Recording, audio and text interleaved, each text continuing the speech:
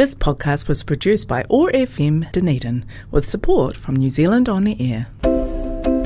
It's time for Speak Legal, conversations with Community Law Otago, made with the support of Law Faculty, University of Otago. Yeah, this time every Thursday morning we take the opportunity to find out a little bit more about how New Zealand law affects our daily lives with the good people at Community Law Otago. And joining us on the line now, Tessa Timms, and Tessa's going to be talking about restraints of trade in employment agreements. Morena, good to have you with us, Tessa. Hi, nice to be here. Let's start with a bit of definition, shall we? What is restraint of trade, Tessa? Well, Jeff, firstly, there are two main types of restraints of trade. There are non-competition and non-solicitation clauses. A non-competition clause seeks to prevent an employee from working for a rival after their employment has ended or setting up a new business in competition with the former employer. A non-solicitation clause seeks to prevent an employee taking clients or other employees with them when they leave. These clauses are intended to protect a company's commercially sensitive information by restricting an employee's business activity after they leave a place of work. But a restraint of trade clause will only appear in an employment agreement if agreed to by both the employer and the employee. Okay, now this all hit the news not so long ago with the case of someone working in the media who was changing jobs, and there was some issues around whether they could make that transition straight away, and this kind of discussion came up. So if we're wondering about context, here's some for us there. So, Tessa, are all restraints of trade clauses enforceable? No, they're actually not. These clauses are first assumed to be unenforceable in law, and this means that if there's a dispute involving a restraint of trade clause appearing in court, the judge will first presume the clause to be void and unenforceable. From here, it's up to the employer wanting to enforce the restraint to convince the judge that it is reasonable and they have a legitimate proprietary interest that warrants protection. This is because restraints of trades are potentially harmful because enforcing them can place significant limitations on individual liberties. These clauses, therefore, have the power to prevent a former employee from being able to work and earn an income. They can also be entered into in circumstances of significant power imbalance, and this can occur when an employee who is just about to start a job may feel uncomfortable arguing over what should happen when they leave. Now, this can be viewed as demonstrating a lack of commitment to their employer and in turn causing the employer to view them with suspicion. An issue that arises here is people commonly assume that non-compete clauses are unenforceable and therefore simply accept them without questioning them on the basis that they'll challenge them later if need be.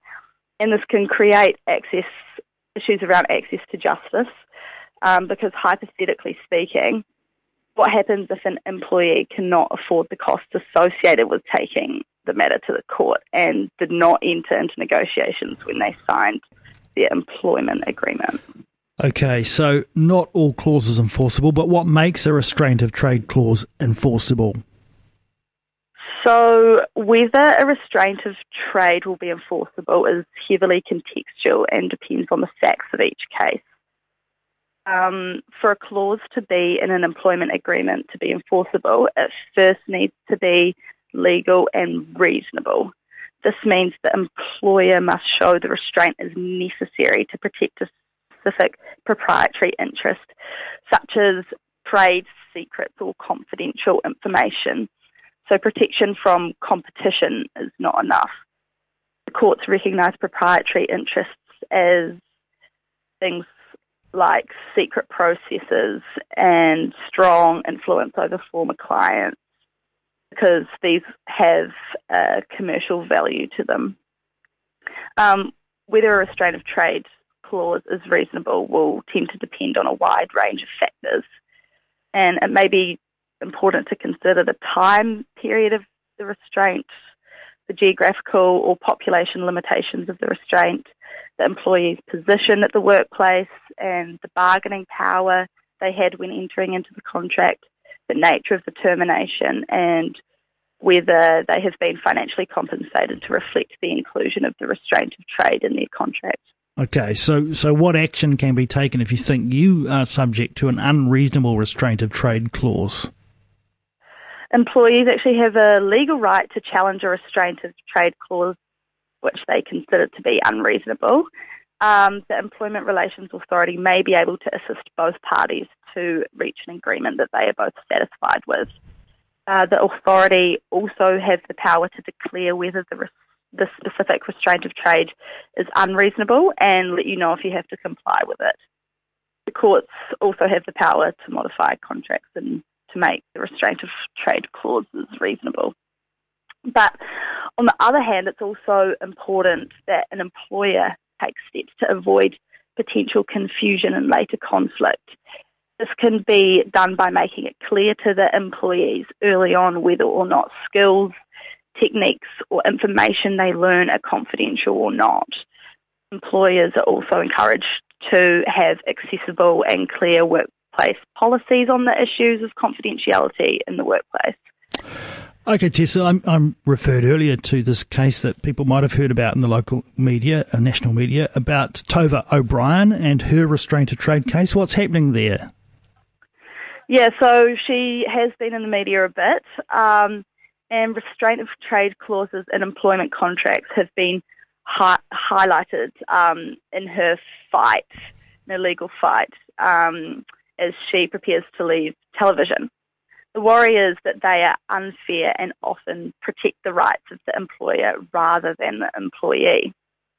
So in last year, Tova resigned from her position as political editor with Discovery to take up a new position with MediaWorks Radio as a host for a yet-to-be-launched radio show. Tova's employment agreement with Discovery included a restraint of trade provision that prevented her from working in any business or activity that was actually in competition with Discovery for a period of 3 months. Now, she tried to argue that it was unenforceable, but negotiations were unsuccessful and it ended up in court. So what was the outcome? So the original 3-month restraint of trade was reduced by 5 weeks to allow her annual leave to be taken and the adjournment of Parliament to coincide. This meant that she could not actually start her employment with MediaWorks Radio until March the 14th. And she was unable to work as a journalist in New Zealand during the restraint period. This is an example of a serious limit to an individual's freedom because during this time period, Tova was unable to work and therefore denied her right to receive income. So broader implications for a decision like that. What does it mean more broadly? Well, the court took a broad view of what amounts to a competitive situation. So here, Discovery, who produces TV3 News, was said to be in competition with MediaWorks Radio show.